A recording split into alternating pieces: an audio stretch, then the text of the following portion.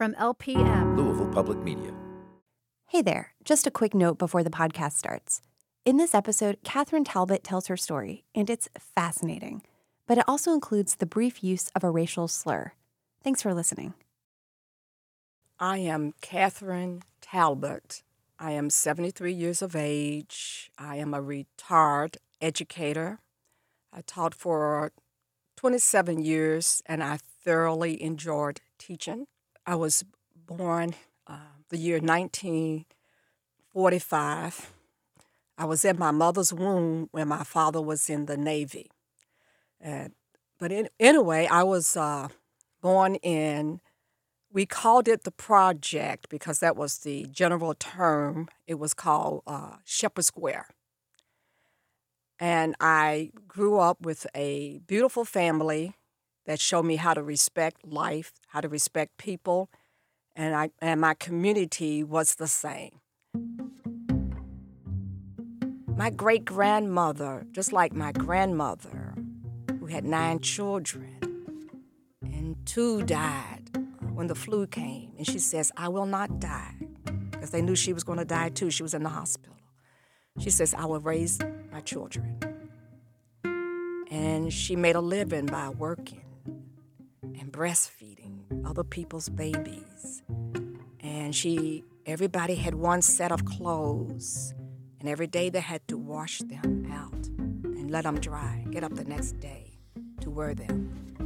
When you have a great-grandmother who was born in slavery, and I asked my mother a few days ago, I said, what did she do? What happened? She said, well, she just told me that whenever they got food, they had to dig little trenches and hide them. And then if anybody came too close, if the master came too close, they had to start singing these songs to warn people because they didn't talk about it.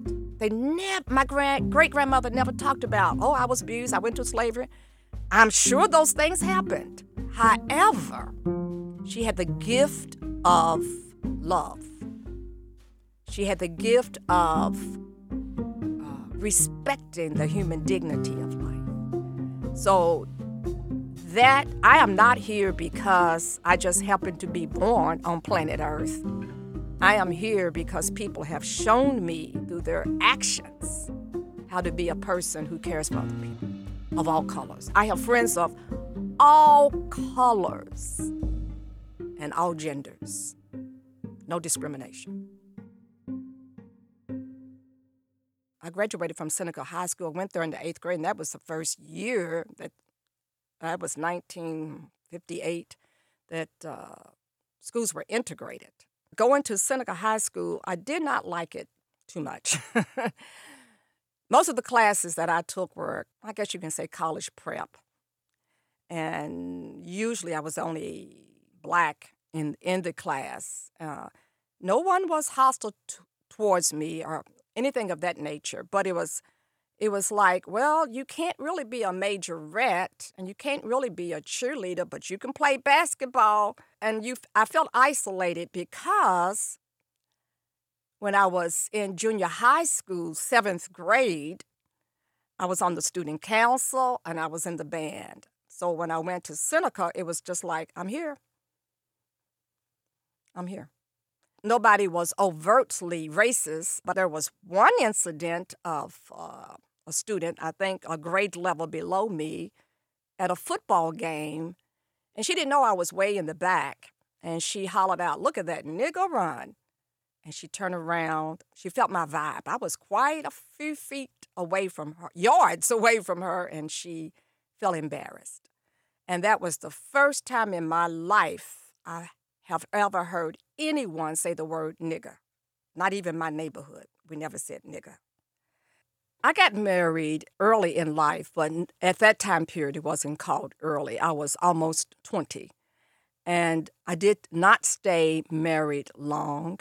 Therefore, I had my son, and I ended up living with my parents for a few years, and I had 1 year of college.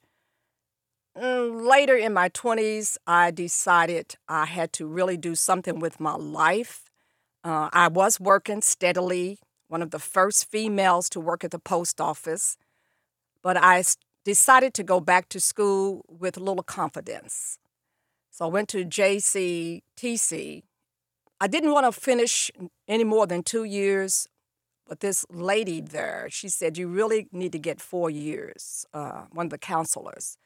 She gave me confidence. I went to Spalding, thoroughly loved Spalding, got my BS degree, and I decided I'm going to go and get my master's before I get lazy. I have wonderful parents.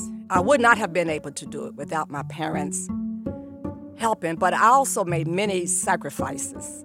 One job, I had to work the third shift with delinquent young ladies way out in Anchorage. And I decided the third shift would be the best shift for my mother and me because she could just watch my son while he was sleeping. So then I would pick up my son from my mother's house, and there went my sleeping never happened that much. I was lucky to get maybe 2 to 3 hours of sleep per day. But I didn't want my mother to be, and my mother is a loving person, but I thought this is what I want to do. And she did it very willingly, and even at other times besides when I was working. But I'm glad that I was young, very healthy, and I made the sacrifice with my sleep. I was a teacher for 27 years. Yes. Basically, as an elementary teacher, you have to teach all the subjects. Yes.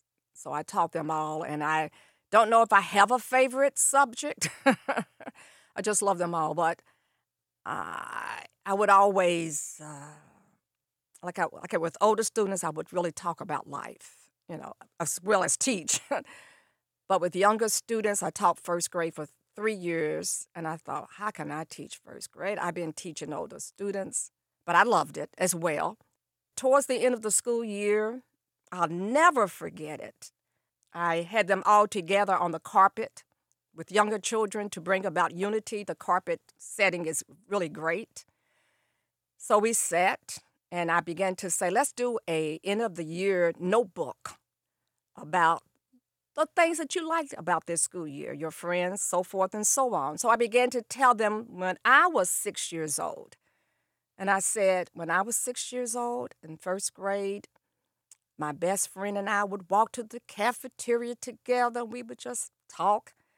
And I said, all of a sudden, she was whisked out of my life. I said, then we were told she has polio.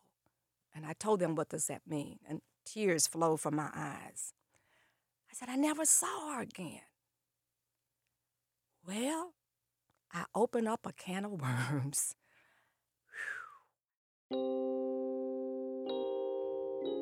The children went back to their seats. They got busy with their stories about their school year. One of my so-called misbehaving students and was having a difficult time reliving things. And one of the brightest students, a female in the room, went and put her arm around his shoulder. And another student of a Latino background was saying, I went home and my best friend wasn't there anymore. And the students were embracing each other with their stories. I said, I hope nobody comes in this room now. First graders, 6 and 7 years old. What are we as a society doing with and for children? They have a lot to show us. Empathy. Because I showed empathy, and I just couldn't help the tears coming down. I'm talking about I lost a friend. So, and when boys cry, and no one made fun of anyone. Well, you're not supposed to cry. You're not supposed to do this. And what's wrong with you? Get a grip. And, this is what we're doing with young people. Thoughts and prayers. That's not what they want to hear. One of the treasures of my life, my mother, she's almost 97. She lives independently. I go and help her sometimes, but she doesn't require constant help. She's a joy to be around. Her mind is sharp, and she's loved by her church members. And just like me, she used to work with youth. And I have a wonderful son. And actually, my son and I act like siblings. My son inspires me, and I inspire him. He inspired me to write, and that's what I have started to do. I got him into music and sports, and now he is a recording engineer, and he plays the piano. I'm inspired by him because just like my parents and like me, his mother, he doesn't judge people by what they look like. He judged them from their hearts. Talk about Facebook. I have a lot of Facebook friends, and I'm trying to face them. So in 1 week's time, I had lunch with one of my Facebook friends who is a mother. Wonderful lunch. And then we went shopping, spent 3 hours with just seeing this person, maybe second time in my life, because I want to be able to know people.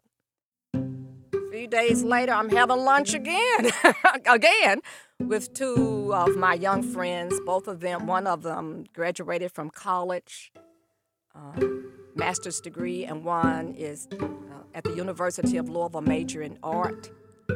And then what was so beautiful about this, we're having such a good time that when we leave and we meet another young lady.